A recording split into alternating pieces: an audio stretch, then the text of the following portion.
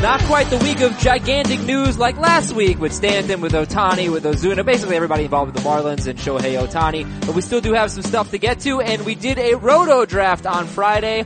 I had basically the greatest draft I've ever had. So, wow. Yeah, I crushed it. I just crushed it. Bold claim. Love to play it out, Scott White. I'd love to play it out. Let's put like $600 on it. 500 from you, 100 from me. And I'm very excited about this roto team. Can't wait to share it with everybody. How you doing, Scott White? Oh, I'm good, Adam. I am so very good. Oh, so very good. What happened? Oh, you know what happened? You know what happened, Adam? I'll tell you what happened. Oh,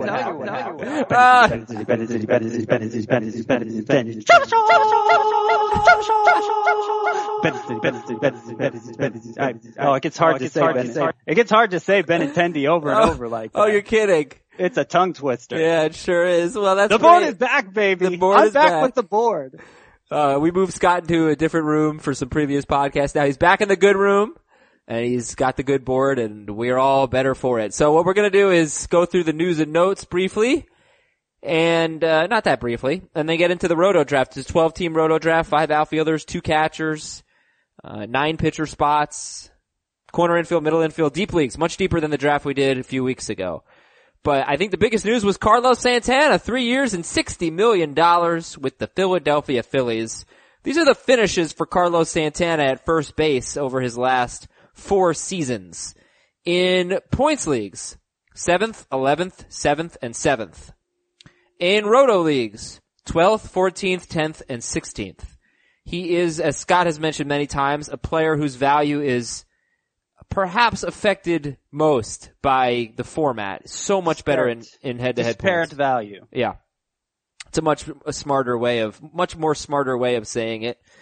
Now when I say 7th, 11th, 7th in the last 4 years at first base for Santana in points leagues, when guys retire or lose position eligibility at first base, they leave the player pool. So what it's really showing is of all the players who are currently eligible at first base, where he finished in those 4 seasons. But still, the point is he's been very good in points leagues at first base, and he isn't usually a top 7 or 8 draft pick. So he's always good value there. But value up down to the same for Carlos Santana, who will be 32 years old in April.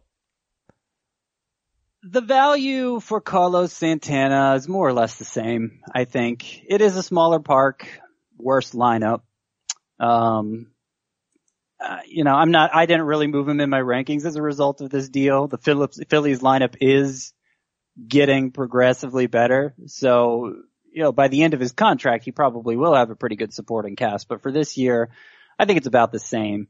The most interesting part of this deal to me is I thought the Phillies already had a first baseman, both for now and the future, in Rhys Hoskins, who obviously got some time in left field last year too, when he was going on that home run tear at the end of last season. And I guess that's where he's going to be playing full time now, in the outfield, which is surprising because that basically started once he reached the majors. Definitely not a natural position for him. And then it also means, one of Nick Williams and Aaron Altair is going to be out of the lineup from day to day. Maybe one of those guys will become trade bait in another deal for the Phillies. I don't know. But, I felt like the Phillies had their corner outfield spots and first base set. Now it's kind of crowded. Okay. And Hoskins, does he go into the year with outfield eligibility, or is this something that he's going to gain? He goes in with outfield eligibility. He is actually among my top 10 outfielders. Oh, you love Rhys Hoskins? I do. I do love him. And I hope the Phillies do too. There was that little bit of, maybe he's not going to play every day. But come on. Yeah, his numbers were ridiculous last year. They got to play him every day. All right. Carlos Santana or Edwin Encarnacion? Edwin. All right. Carlos Santana or Miguel Cabrera? I'm gonna go Miggy there.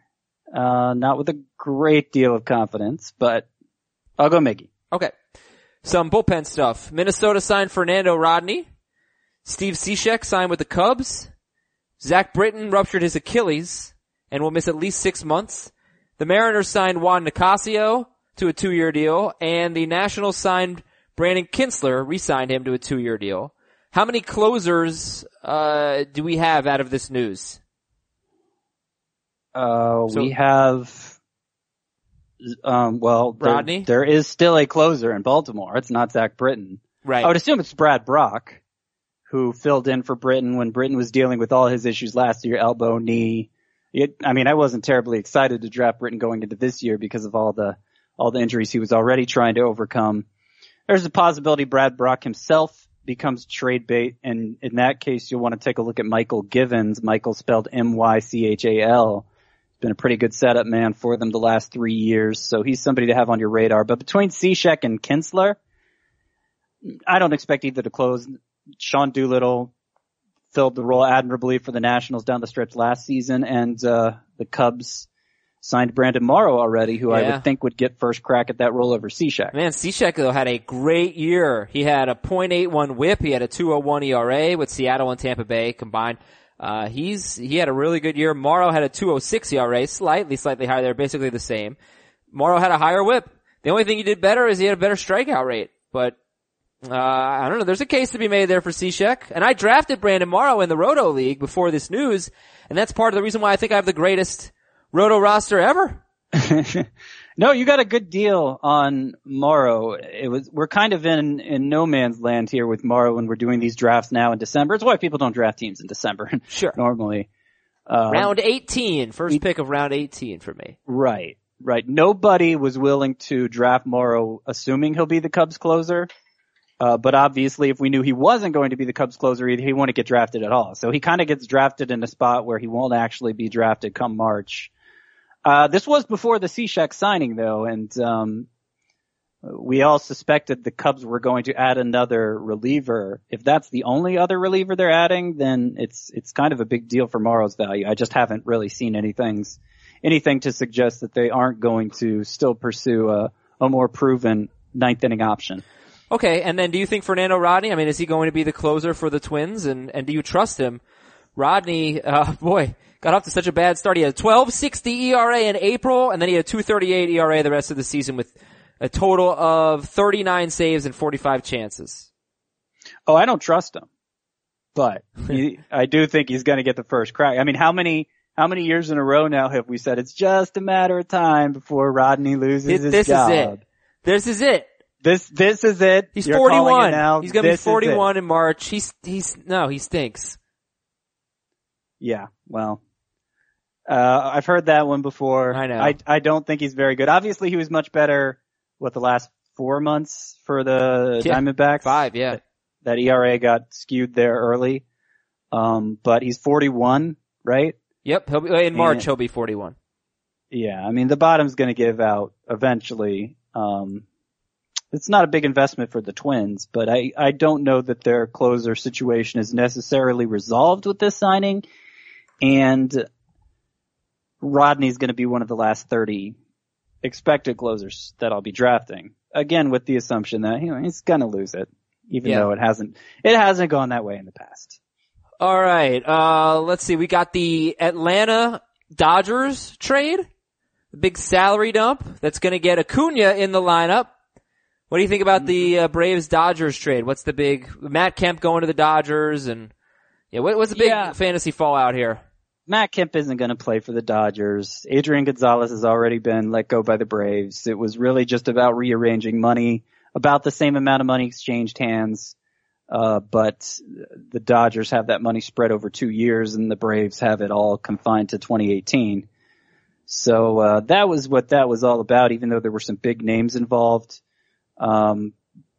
Now, Brandon McCarthy and Scott Kazmir both went to the Braves. I would assume McCarthy will enter spring training as a favorite for a rotation spot. Obviously the Dodgers had 9 potential pitchers, so he wasn't gonna see the light of day there.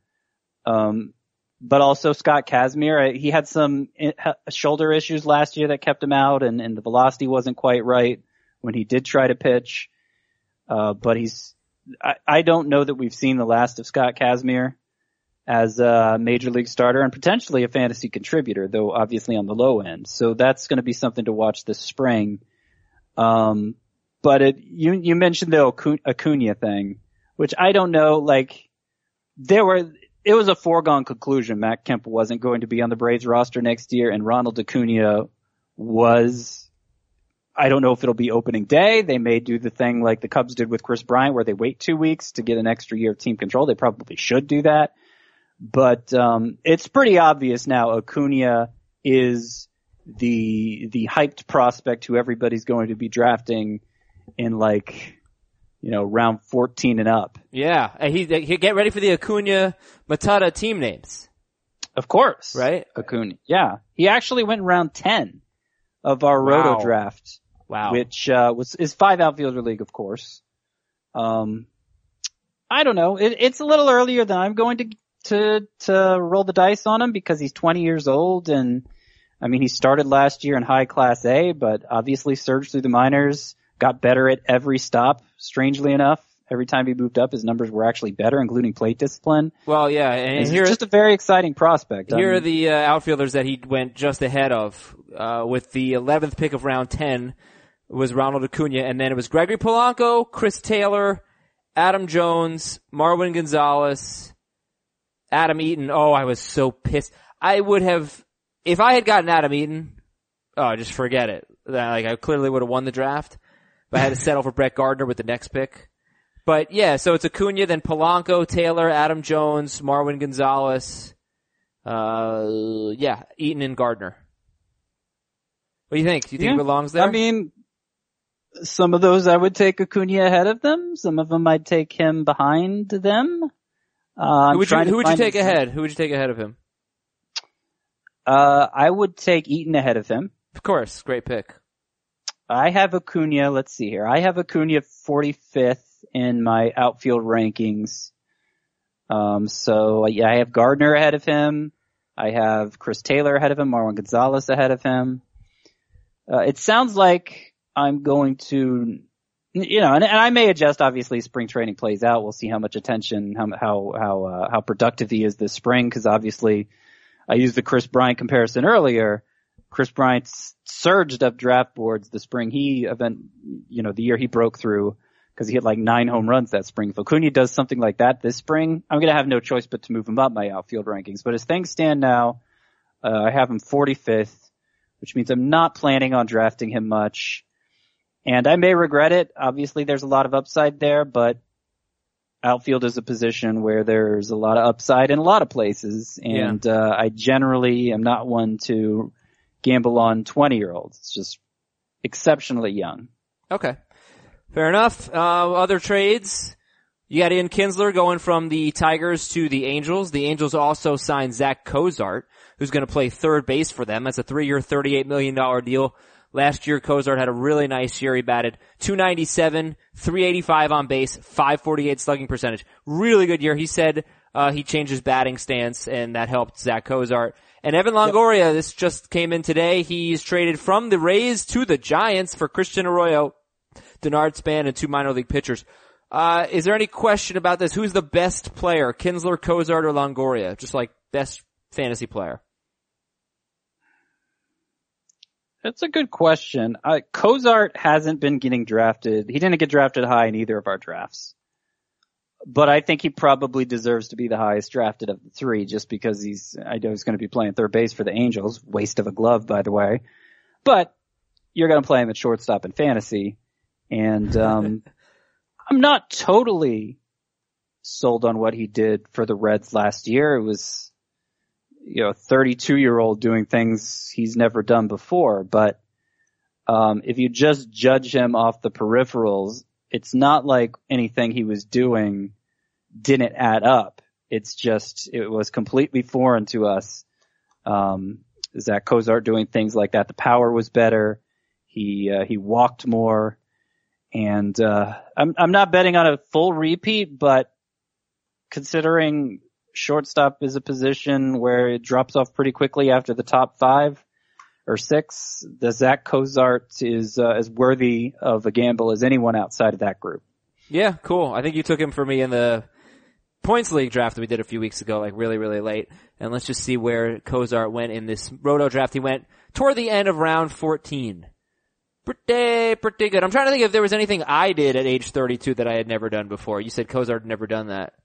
I don't think so. I think 32 is a pretty boring year for me. Well, no, I guess you were already 33 when you got married. Yeah, that's where I was going with that. Yeah, 33 was like right at the beginning of age 33 I got married, but. Everything you did at age 32 you'd done before. 31. I think you're playing it a little too safe, Adam, this whole life thing. 31 I got engaged. You know, you only live once. Yeah, I know. Which, by the way, you know, people say you only live once as an excuse to do reckless and dangerous things. I think you only live once means you should be a little more cautious, protect that one life you have, but that's just me. I think YOLO has been completely mischaracterized. It's actually a call to prudence. Oh wow, I never thought of it that way. Wow, what a boring take on YOLO. Boston signed Mitch Moreland. That's what I'm here for. Hey, there you go. Okay, Boston signed Mitch Moreland to a 2-year, $13 million deal. He's a defensive player for them. An Astro player told Sports Illustrated that Yu Darvish was tipping his pitches in the World Series, and he was terrible in the World Series. San Diego acquired Freddie Galvis from Philadelphia for a minor league pitcher, and that means we got another prospect alert, right, Scott? Sure. Aniel de los Santos? No, for Philadelphia. Oh, right. I was gonna say, yeah, that's not terribly exciting. Okay, so, well, JP Crawford, yes. Who played some third base down the stretch for the Phillies last year, last September. And, again, whether they traded Galvis or not, I felt like they were going to find a lineup spot for Crawford, even if it came at the expense of Maikel Franco, who's been pretty disappointing the last 2 years. But now, they could just play them both. Crawford's going to enter next year as only a third base eligible player. He's going to regain shortstop eligibility where he'll be more valuable. And he's been on the prospect radar for a while. If you just look at his season long numbers, AAA last year and really the last couple years, you might be underwhelmed, but he's always a player that the scouting reports have favored. He's always had terrific plate discipline, and over his final, I think like month and a half or 2 months at AAA last year, he turned the corner. OPS a little over 900, batted about 280 with power, and again, a high on base guy. So I am more excited to draft Crawford next year than I am maybe like Ahmed Rosario for the Mets. I just feel like, he's shown a little more recently and has a little more to fall back on with that good walk rate. JP Crawford did not get drafted in our Roto draft, which starts a middle infielder. It was 12 teams. It was 23 rounds. I'm sure he would have been drafted with a bench spot. Would you rather have... I'm sure he would have been drafted if he was already shortstop eligible, sure, since we were only drafting starting lineups. Right. Ahmed Rosario went round 21. Would you rather have Cozart or Crawford? Cozart. Okay. And finally... I have Cozart ranked ahead of Xander Bogaerts. It's pretty clear to me nobody's going to draft him that way, but I would. I wonder, I know you really have a anti-Bogaerts thing. Alright. Alright, Texas acquired Matt Moore from San Francisco. No thank you. And Cole Hamels is donating his mansion, his gigantic mansion, like 100 acres, to a charity for special needs children. Very cool story. Very good stuff, Cole Hamels. Well, let's talk about the greatest team ever and the Roto draft that we did on Friday. First, some noteworthy picks. Trey Turner went 4th overall. 4th overall for Trey Turner. He definitely has 60 steal potential, if not more. But, yikes. 4th overall, what'd you think? Yeah, say it with me, Adam. Stolen bases. Scarcity. People are scared of it. The scarcity scares people. Yeah. And it should. But, not this much. It shouldn't scare them this much. I have Trey Turner about 11th. I do have him 11th in my rankings.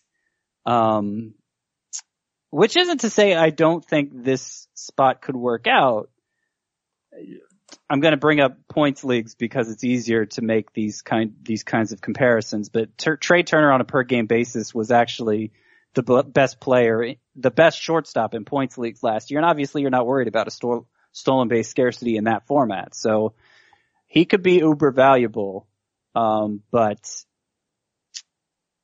he has to obviously maintain the stolen base pace he's on, and they're getting a new manager in Washington. I feel like hitters as good as Trey Turner is, rarely sustain that kind of stolen base pace for long. And I do think Trey Turner's a better hitter than he showed last year, which is part of the reason why this could turn out okay. Right. Well, he got off to a terrible start and then and just looking at the part of the reason I thought he could sustain his rookie batting average or close to it was because his line drive rate was one of the best in the majors as a rookie. And then last year, his sophomore season, it was one of the worst in the majors. So, if he just finds the middle ground there, he's going to improve the batting average a good bit. It could end up being a fine pick, but I think there's enough downside that I wouldn't want to pass up the very next player is Nolan Arenado. It doesn't get any safer than that. And you can get stolen bases after this point. Yeah, all right, I just want to do some quick math here. Okay, remember 128, Scott, okay? 128. Basically a full season. He's played 171 games in the major leagues over 2 seasons. In those 171 games, Trey Turner has scored 128 runs. I mean, that's like 125 runs or so in 162. That's incredible. So you're not just getting steals, you're getting runs. You're getting runs, and you may get batting average, and you'll get hopefully a decent number of home runs for a shortstop. I mean, he's a first rounder without question. It's just where does he compare to the other first rounders? And I think I would go safety over upside at this stage of the draft. Well, the thing is so it went Trout, Altuve, Goldschmidt, Turner, Arenado, Stanton 6, Harper, Betts, Blackmon, Kershaw, Correa, Machado.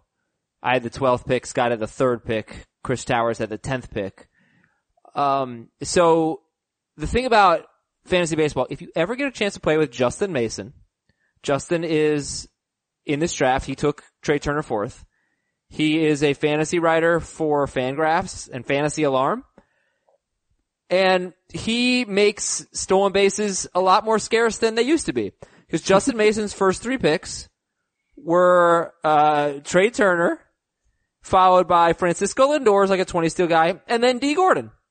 And then in the 7th round, he took Billy Hamilton. So not only does he want to win steals, he doesn't want you to have any chance to win steals. But it was an interesting strategy. So it was very interesting, because not just, he's overkilling it on steals, but in an era where home runs are, it's, you gotta even make a more conscious effort to keep up in home runs. He has, I would estimate, maybe 30 to 35 home runs between his first 3 picks.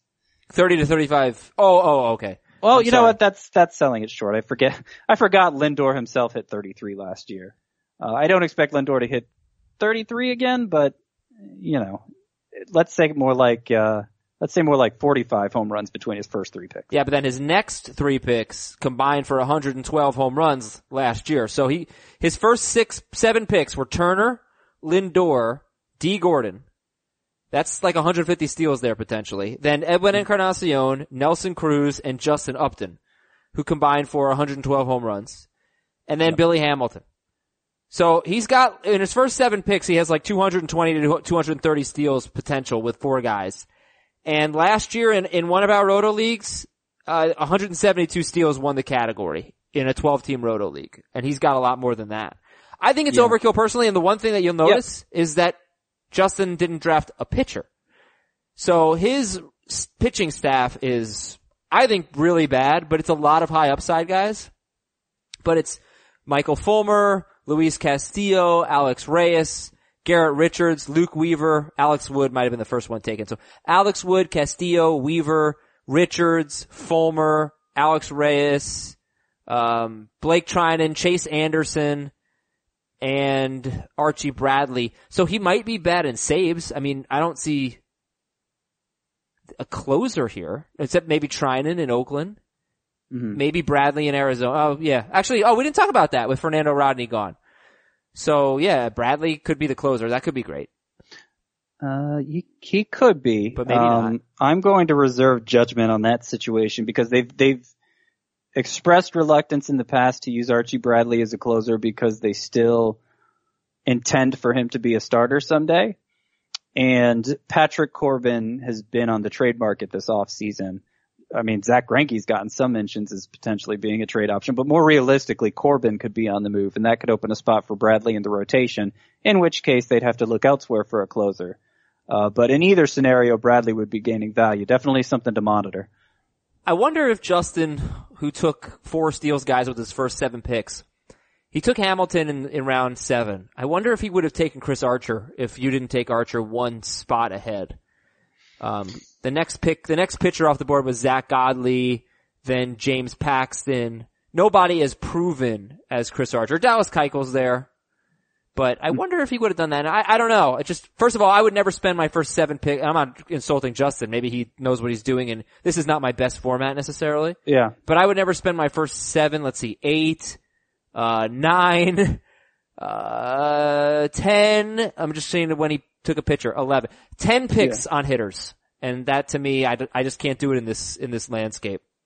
Yeah, I mean, he's kind of committing to, and it could work out great, but he's kind of committing to a higher maintenance strategy here where he is purposely overdoing it in steals, like going to get first place in that category by a landslide, barring something unforeseen. And of course, you don't even necessarily need to win the category to, that's not necessarily what you're trying to do is win any one category. I think for most people, I would say if you get any one of Turner, Gordon, or Hamilton, you don't need to get either of the others. But he's purposely overkilling in his deals, relying on making a trade later. Right. And for the pitching staff, it's going to depend on him playing the waiver wire pretty aggressively because you can't assume all of those pitchers have upside, yes, but you can't assume they're all going to hit on their upside. Maybe half of them will. And even the ones that do, they're going to have innings issues. So you're going to have trouble keeping up in wins and strikeouts. You're going to have to play the 2-start pitchers a little more often than somebody who invested in the higher end starting pitchers. So there's going to be more work that needs to be done for this team than there would be for maybe a team that followed a more traditional approach. But that's not to say it won't work. You kind of have to know your own style of play and how likely you are to be able to make trades in your leagues, what the waiver wire is going to look like afterward, etc. Let's talk about our first picks and what was different for you in this league as opposed to maybe a points league. Because you do have to think about categories now, not just position scarcity, but category scarcity. So Trout, then Altuve, then you took Paul Goldschmidt. Yeah. So then in Turner, Arenado, Stanton, whatever. But I guess the top 3 are kind of easy picks, but you took Goldschmidt here. Yeah. And for me, it would have been between Goldschmidt and Arenado. Trout and Altuve are my number 1 and 2. And I'm not really going to think about it twice if I get the chance to take either of them. But Goldschmidt, I think, is not quite as safe as Arenado, but pretty darn safe. Obviously going to give you some stolen bases that Arenado won't. And that first tier at first base is going to be depleted by the time the round 2 gets back to me. For sure. I'm not going to have a chance at Freddie Freeman or Anthony Rizzo or any of them. When at third base, a couple rounds from now, you can still look to Josh Donaldson, Justin Turner a little after that. And, they're a lower rung than Arenado, but I don't feel like the gap is as wide as that first group at first base and what comes after that. So I opt for Goldschmidt over Arenado for those 2 reasons. And you felt like I was given a book report. You took a third baseman in the second round with the third to last pick. You took Jose Ramirez. Did. And, I actually took Jose Ramirez to play second base. Okay. And I suspect most people will. He's the number 2 second baseman for me. He's the number 4 third baseman. And, second base drops off a lot faster. So I think of him as more of a second base, but because I hadn't already filled third base, when I drafted Ramirez in the second round, it gave me options. If a good second baseman happened to fall in my lap, I could have moved Ramirez to third. Sure. All right, Trout, Altuve, Goldschmidt, Trey Turner, Arenado, Giancarlo Stanton, Bryce Harper, Mookie Betts, Charlie Blackmon. What do you think of that order of outfielders? Stanton, Harper, Betts, Blackmon. It would be different from mine. Mine would be Harper, Blackmon, Stanton, Betts, and Stanton only recently moved ahead of Betts for me with the trade to the Yankees. Mm-hmm. But I do think they need to go basically in succession like they did here in the first round. I wouldn't get Carlos Correa mixed up with them. He comes a little later in round one. I wouldn't get Clayton Kershaw mixed up with them. I think more or less it's what people should be looking to do. I made a change based on the Stanton trade. I waited a long time to get a first baseman because it is a really deep position. And I took Greg Bird, and I think I did this because I'm a homer and I have a crush on Greg Bird. But I took Greg Bird with the last pick of the 15th round. And then I didn't pick again for another 24 picks, another 2 rounds.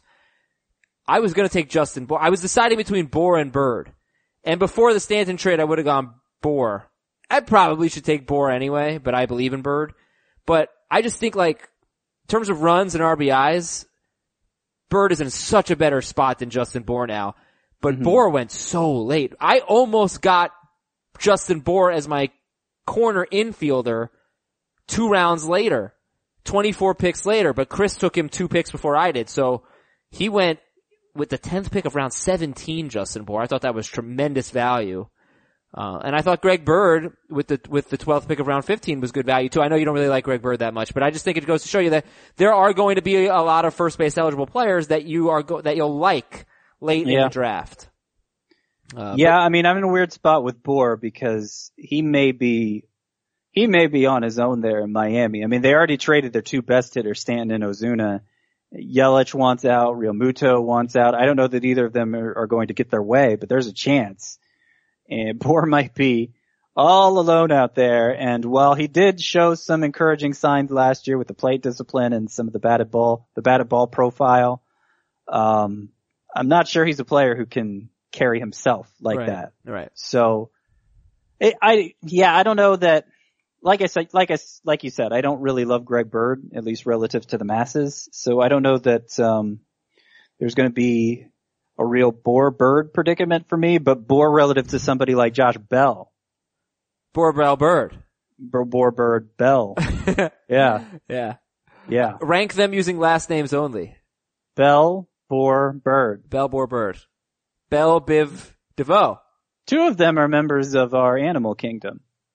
Bell, Bour, Biv.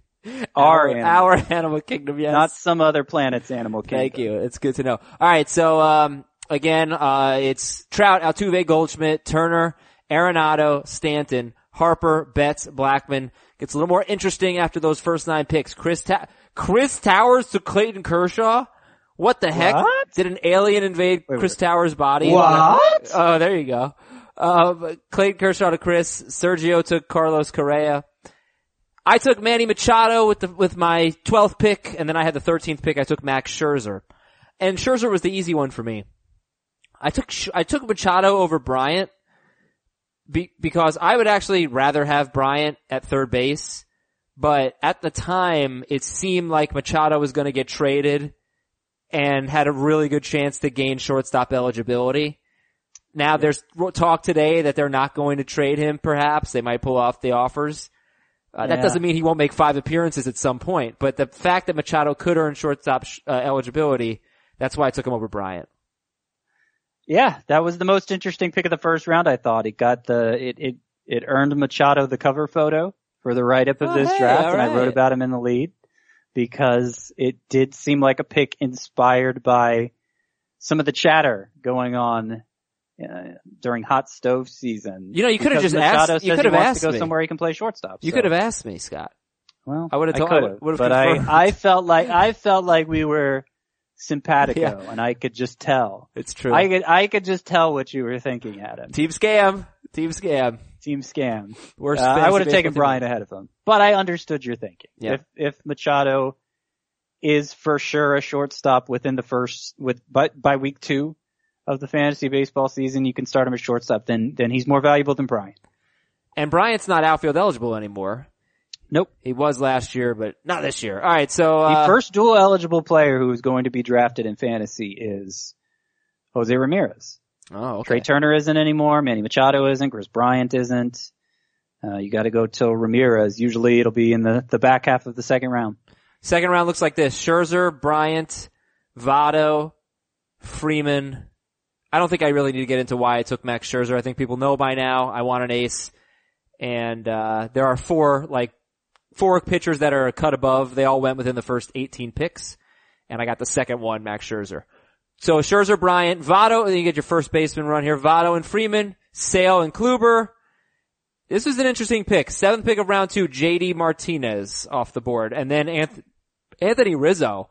I mean, you want safety with the 8th pick of round 2. You got like the safest player, Anthony Rizzo. So that's a great pick. But what did you think about JD Martinez going in the middle of round 2? I don't have a problem with it. He went after Stanton in this draft, which wasn't the case in our first draft. I did have a problem with that. I would rather have Rizzo than Martinez, but between Martinez and what comes afterward, Lindor, Jose Ramirez, Aaron Judge, George Springer. First of all, I think he's in the right spot there among the outfielders. And if you're not as focused on the position scarcity, wanting to fill that shortstop spot with Lindor, I think Martinez, the overall production is probably going to be better. And obviously there's 5 outfielder spots to fill, so I don't have a problem with it at all. I mean, he is really good. He had 45 home runs in 119 games last year. And that'll probably be his record pace, but he had 38 home runs in basically a full season in 2015. He's really good, JD Martinez. He actually homered more frequently than Giancarlo Stanton last year. If he hadn't missed that time, the beginning of the year, I think with a foot injury, then maybe he's the guy threatening 60 home runs. I don't know that he can do it again. I mean, he has been a solid player in fantasy, a very solid power hitter. But that was a new level for Martinez that I'm not totally convinced he can sustain, but what's the downside? It's still probably a borderline second round outfielder. And you're getting a good batting average from him lately too. I mean, last 4 seasons, 315, 282, 307, 303. It's, he's a very good player without a team as of right now. The rest of round 2 after JD Martinez and Anthony Rizzo is Francisco Lindor, Jose Ramirez, Aaron Judge, and George Springer. I gotta be honest with you, Scott. I knew that I had 12 and 13, picks 12 and 13. And then I know I didn't pick again until 36 and 37. I was considering, very briefly, in a 2-catcher league, considering Gary Sanchez with one of my first 2 picks. Get out of town. It would have been early, but I knew I wasn't going to get him at the end of the 3rd round. But he went a lot later than I thought. He went in the middle of the 3rd round. I thought Gary Sanchez would be a late 2nd round pick in a 2-catcher league. So it surprised me how late he went. He didn't go in one of the first 2 rounds. So then round 3 begins with an interesting pick of Madison Bumgarner. Do you trust him to be the number 5 pitcher and the 25th player off the board, Madison Bumgarner? He's my number 7 pitcher. So I guess technically no. I have Greinke and Verlander before him, but there's a theme there. They're all reliable 200 innings guys. I know Bumgarner fell short of it because of a freak incident last year, but a very reliable 200 inning guy before that. And I think that's what you're paying up for. Somebody who can deliver ace production and has already proven he can extend himself like that over a full season. So, somebody wants to take him 5th among starting pitchers. I don't have a huge problem with it. It's just, are the Giants going to be any better this year? And I don't know that Longoria is going to be enough to turn the tide there, but at the same time, they have some other hitters some other players who they're hoping will bounce back, and maybe it ends up being an okay season for the Giants. All right, we move on to the rest of round 3, and then we'll talk about our teams, our strategies. I'm guessing we will not have a show next week during Christmas week. Are you in next week, Scott? No, I am not. So we will not have a show. Maybe I'll be in, so maybe Chris and I will do something. I don't know what his schedule is. But happy holidays, by the way, to everybody out there. Madison Bumgarner, Cody Bellinger, Corey Seager, D. Gordon, Gary Sanchez, 5th pick of round 3. Alex Bregman. Whoa. Thought I was high on Bregman in the points league draft. He went even higher in the Roto League draft. Well, I'm going to guess Lore Michaels drafted him in both. No, I drafted him in the points league. Oh, did you? Okay. But Lore took him Lore over. Michaels was a participant. Lore Michaels of, SNL. I think I'm pronouncing it right. L-A-W-R. I think you are, yeah. Lore. But the SNL guy is also Lore Michaels, right? No, it's Lorne with a Lorne Michaels. N-E Okay. at the end, yeah. I hadn't made that connection before, so that was interesting. Really? Really? I hadn't. You are the only person, I'm going to speak for Lore Michaels. You're the only person in the world who's ever seen his name and not made that connection. You know how many SNL jokes that guy's gotten? And I've never even met him. Well, my point is, he seems to have some very, fixed opinions on players. He paid up for a lot of the same guys in both of the drafts we did. I got you. Joey Gallo, Kairis Davis, and there are a few others. I gotcha. I like Bregman a lot. I think he's got a chance to be that breakout guy. But I wouldn't take him over Josh Donaldson. No, I wouldn't one either. pick after him. I mean, the biggest difference is Bregman is you can play him at shortstop. Right. Donaldson could win, he could put up first round caliber numbers again. I don't think it shock anybody. Yeah. You're getting him here in the middle of round 3. I'd still take Donaldson, even with the eligibility. I'd take Donaldson over D. Gordon. I'd take him over Corey Seager, probably. He fell farther than he should. But if you started your team with Paul Goldschmidt and, Carlos Correa, and you had power but no speed, you would take Donaldson over Gordon? Mm-hmm. Okay. Yeah.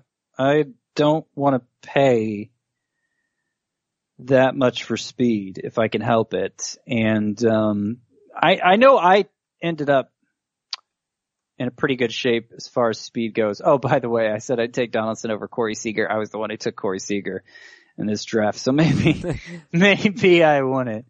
I did already have Jose Ramirez at that point, but, I guess I just wanted to, you know what? I knew I had Justin Turner as a fallback and I was able to draft him in round 5. So that's why I did that. But anyway, getting back to, what I was saying about speed.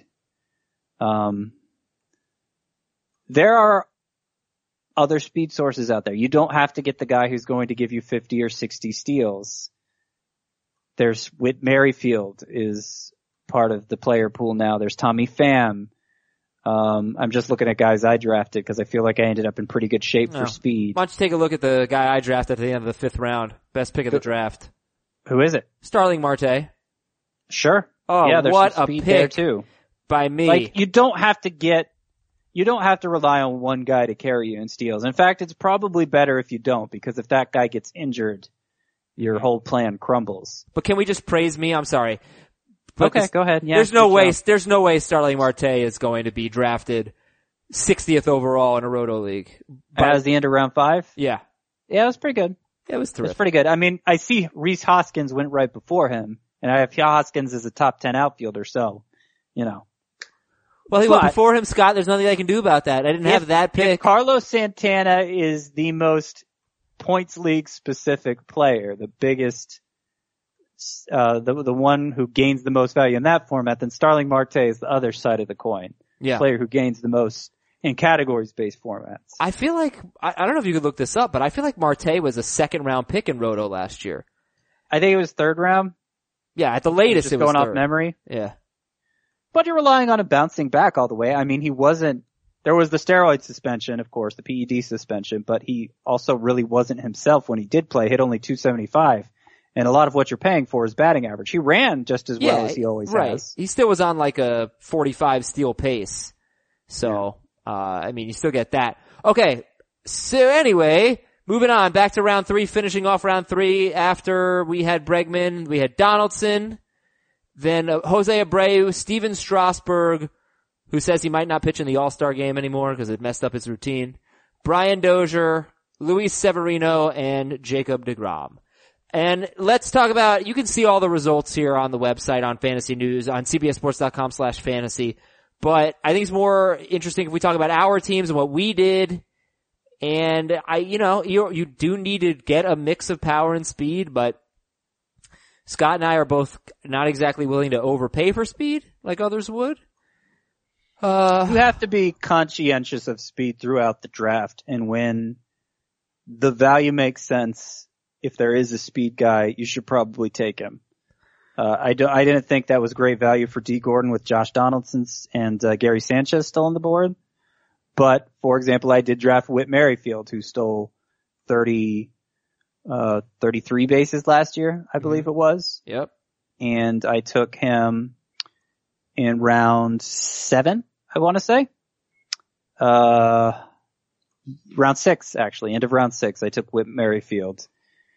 But, that was around guys like Moustakas and Hosmer and Justin Upton, really into the second tier of hitters. So, I wasn't passing up an elite option for the stolen base potential of Merrifield, who, by the way, I like a lot. I know he kind of came out of nowhere, but the batted ball profile, the contact rate, his minor league track record, they all pretty much support what he did last year. So, okay, great. That's good to know. All right, I always let you go first, but since I'm so excited about my team, I'm going to go first. And I did put more of an emphasis on pitching than I usually do. So you might not love my lineup, but you should, because it's good. So I actually pretty happy to get 2 guys that I think have top 10 potential at catcher. And I got them fairly late. I have Evan Gattis, who I took at the end of last pick of round 9. And Wilson Ramos, who I took with the first pick of round 16. Gattis and Ramos there. And Gattis apparently is scheduled to be the full-time DH for Houston. So, I mean, you really might have a top 5 catcher there. It doesn't take much to be a top 5 catcher. We've said that a few times for Gattis, and it's never really worked out. But I'm there again. I mean, it's so hard to get production at catcher. And, yeah, it sounds like, again, this could be the year for Gattis. Greg Bird at first base. I waited a long time. Daniel Murphy at second base, hoping he's ready for opening day. The Nationals are optimistic. I'm thinking he won't be, but not long after that. Manny Machado at third. Elvis Andrus, who I took right at my 2 back-to-back picks, 60 and 61 overall, were Starling Marte and Elvis Andrus. So that helped me address speed. Mm-hmm. I have Jason Kipnis at middle infield. Yuli Gurriel at corner infield. This is the one that really hurt me because I really wanted Justin Bour there, but he went 2 picks before me. So I settled on Gurriel, who showed some promise late in the year. Jay Bruce is a really underrated outfielder. He's like 30 home runs and 90-something RBIs. I mean, it almost seems like set in stone. He's a little streaky. But I'm going to be concerned if he winds up in San Francisco. Yeah, that would suck.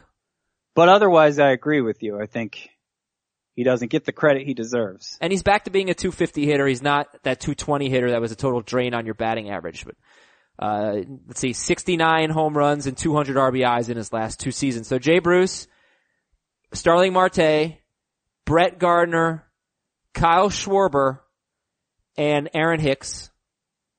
And I didn't love Aaron Hicks as my number 5 outfielder, but it was pretty thin at that point. Also, I think I had gone on the air to do a different podcast a football podcast while I was drafting. So I finished off with Chris Davis of the Orioles as my utility. You could do worse as like your last hitter. Well, that was Mr. Irrelevant, Chris Davis. Was it? Yeah. I was auto picking. I must have been. I had him in my queue. I said, as the draft was winding down, I think we had 2 rounds to go. I was amazed that Chris Davis in a roto draft, Chris Davis, Mr. Home Run. Yeah. Still hadn't been taken yet. And if we're just basing it on last year's numbers, it makes total sense, but he's always been a guy whose strikeout rate makes for a lot of volatility there, and it could swing back the other way this year. You could get great production out of him. Yeah, I think the biggest problem that I have in roto leagues is I don't pay enough attention to batting average. So when I have guys like Jay Bruce, Kyle Schwarber, Chris Davis, Evan Gattis. Like, I've got a lot of guys who could really kill my batting average, so you have to make sure you balance it out. And you do have Marte and Yuli Gurriel who should help some to balance out, but I don't think it's enough, especially if, you know, you don't get the best case scenario from Greg Bird and you don't get the best case scenario from Kyle Schwarber. You know, those guys could hit 240 or lower, and I don't think it'd shock anybody. Okay. So it's something you also have Daniel Murphy there that counteracts it. Yeah, it's good too. You do have something to work with there in terms of batting average. And my pitching staff, I like a lot. Scherzer, DeGrom, Dallas Keuchel, John Lester, Rich Hill, Sean Manaea, and I have 3 closers. I hope I have 3 closers. I have Greg Holland, Corey Knebel, and Brandon Morrow. So it's Scherzer, DeGrom, Keuchel, Rich Hill, Lester, and Manaea. And when I took Manaea, there were like 5 pitchers on the board that had a lot of upside. So, you know, there were good ones available late. And then the closers were Holland, Knebel, and Brandon Morrow. So I think I have a very strong pitching staff. I was very happy with the way the team played out. Definitely a good closer trio, and can't complain about numbers 1, 2, and I guess 3 in your pitching staff. Is who, Keuchel? Yeah. Scherzer, DeGrom, and Keuchel? Keuchel could be an awesome number 3. He could be a pretty ordinary number 3. Still seems like a wide range of possible outcomes for him. Yeah, but when Rich Hill pitches, he could be like my number 1. He's that good. Yeah. All right, so let's see Scott White's team. So basically, I didn't want to overpay for speed. I did prioritize pitching. I thought there were good hitters late. I think Jay Bruce is underrated. I think actually Aaron Hicks is worth taking a flyer on late, because before his oblique injury, he was having a breakout year, and they were always pretty high on him. The Yankees thought there was more potential there for Aaron Hicks than what he had shown. So oblique injuries can really derail a guy's season. So he's not an awful fifth outfielder. He's a good fifth outfielder, I'll just say that. He's fine as a fifth outfielder. I don't think he's what he was at his best. No, me either. He does have good plate discipline. He does have some power, some speed, but the batted ball profile, pretty much a horrid line drive rate. One of the worst you'll see. That's what Heath said about Didi Gregorius, or he said that about his hard contact rate last year, so. Yeah, I think line drive rate is even more damning for Aaron Hicks and what's going to happen to his BABIP and consequently his batting average. So that's just something to keep in mind. As a fifth outfielder, who cares? You know, that's not enough reason to avoid him. Exactly. And the other point I wanted to make was, in these 2 catcher leagues, I like to feel like I have some type of advantage at catcher. It doesn't mean I need to have Posey and Sanchez, but I don't want to be awful at catcher. All right, Scott White, you are up. You had the 3rd pick, with which you took Paul Goldschmidt. Mm-hmm. Tell us about your team. All right. I will go through my team. I went with the bargain basement catching duo of Austin Barnes, Francisco Mejia. I think there is a ton of upside with them, and I drafted them. I should probably keep the rounds open here if I'm going to reference them like this. I drafted them both very late. Austin Barnes looks like he's going to be the Dodgers' primary catcher now. Had an incredible strikeout to walk ratio, on base percentage as a part-timer last year. And, in the middle of that lineup, not necessarily the middle, but just being in that lineup, I think he could do a lot of damage. I got him in round 21 and I got Mejia in round, 23. Mejia, of course, being the Indians' top prospect. Not sure he's going to open the season with a job, but they were playing him at third base this offseason, in anticipation of calling him up to play that spot instead of catcher. So a lot of potential there. Paul Goldschmidt, of course, is my first baseman. Jose Ramirez, my second baseman. Justin Turner, who I got in round 5, actually 2 rounds after Donaldson. He's my third baseman. And Corey Seager's my shortstop. So Goldschmidt, Jose Ramirez, Justin Turner, Corey Seager. So you love infield, huh? You can see I invested in infield. Yeah. I know outfield thins out faster, but you know, you have those very specific slots to fill on the infield. And I just hate the idea of getting cornered out of any one of them. When outfields, it's just a big giant pool that you can use to fill all those spots. So, Whit Merrifield is my middle infielder. A lot of stolen base help there. Travis Shaw is my corner infield. Clearly, I paid a pretty good amount even for the middle infield and corner infield spots. So let's talk outfield now. Let's talk outfield. Yes, let's do that. Tommy Pham, who is a top 12 outfielder for me, and I think I spent a 5th round pick on him. So I definitely paid for him. After that, though, we go Adam Jones, Eric Thames, Avisal Garcia, and Austin Hayes as my 5th outfielder. I don't dislike it. Tell me about Austin Hayes.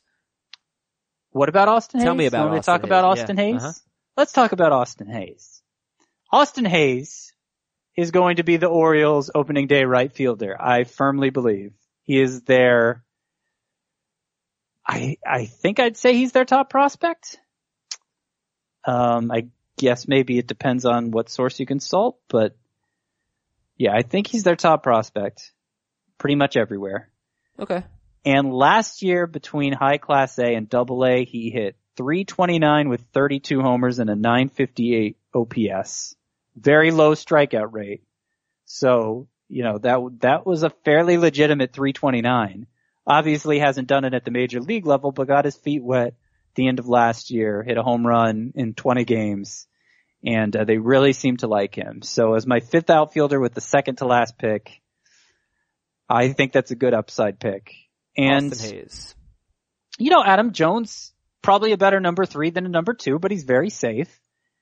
And then you have Eric Thames and Avisal Garcia, who I think are both kind of questionable, but they're coming off good years overall. I know Thames was very front loaded, but the end production was pretty good. And they complement each other well. Avisal Garcia with the batting average, Eric Thames with the big time power. I think it's a fine starting 5. It's not the best in the league, but considering the amount I invested in my infield, I think it's pretty good. Honestly, I don't think it's a very good outfield. I think it's Tommy Pham, Adam Jones, Avi Garcia, Eric Thames, and Austin Hayes. I think that your outfield is going to look very different by the end of the year. But that's fine. There are still a lot of outfielders that you'll get off waivers. Mm-hmm. But you know what? But you pay. It's a price you pay when you have a great infield. You can't be great everywhere. Right, exactly. Matt Olson is my utility player, and I think he's going to hit 40 plus home runs this year. And I'm very excited to draft him in this format. I was very excited to get him in round 12. So I drafted my 4 starting infielders, my middle infielder, my corner infielder, and my utility within the first 12 rounds. How many pitchers did you have at that point? How many pitchers did I have at that point? Well, let's look at my pitching staff. My pitching staff begins with Chris Archer. Round 7. Continues. But that's interesting. Because in points leagues, there's no way you're waiting 7 rounds to take a pitcher. Well, there's no way Chris Archer's available in round 7. Well, that's true. But, okay. Alright, go ahead, go on, continue. Sonny Gray is number 2, who is my 21st ranked starting pitcher. Garrett Cole is number 3. I have 3 of my top 36 pitchers. So, Archer's a low end ace, but I don't think I've really lost pace with my numbers 2 and 3 there. It's not as good as your number 2 and 3, but whatever. It's pretty good. And then there's some upside picks here after, 4 through 6 starting pitchers. Wow, I got, Dylan right. Bundy, Yeah. Mike Clevenger, and Blake Snell. So it's Archer, Gray, Cole, Mm-hmm. Bundy, Clevenger, Snell, Yep. and 3 relievers. 6 of my top 50 pitchers. I have Snell 50th. I Here's don't the last know. one I This drafted. does not feel like a Scott White pitching staff. What is a Scott White pitching staff? A little more, your number 2 pitcher would be better than Sonny Gray. Yeah, that's fair. It kind of depends on the flow of the draft and where I think the value is as the draft is unfolding. And Interesting. Yeah, I just didn't like the value up until I took Chris Archer. I thought the value was better among some of those infielders I was taking. So I think you can get away with that a little easier in a roto league. And I meant to bring this up when we were talking about Justin Mason's team as well. He took it to an extreme, obviously. And I'd be a little worried about the wins and strikeout potential with so many questionable innings there. But overall, innings aren't as important in this format as they are in a points format. They don't count for anything in and of themselves. Sometimes a surplus of innings can actually hurt your ERA and WHIP. If you're middle of the pack in wins and strikeouts, you could still very much win a roto league. And I don't think I necessarily put myself in a position where I'm condemned to being in the middle of the pack in those two categories. So I'm okay with it. All right, everybody. You can see the results. Scott's relievers are Sean Doolittle, Shane Green, and Raisel Iglesias. Iglesias, Doolittle, and Shane Green. You can see the results of this draft on CBSSports.com/fantasy. We're going to get out of here. Everybody have a great, great holiday. Just have an awesome time. Enjoy yourself. You might hear from us next week. If not, you'll hear from us in January. Thanks to Scott White. I'm Adam Azer. We'll talk to you soon, everybody. Take care.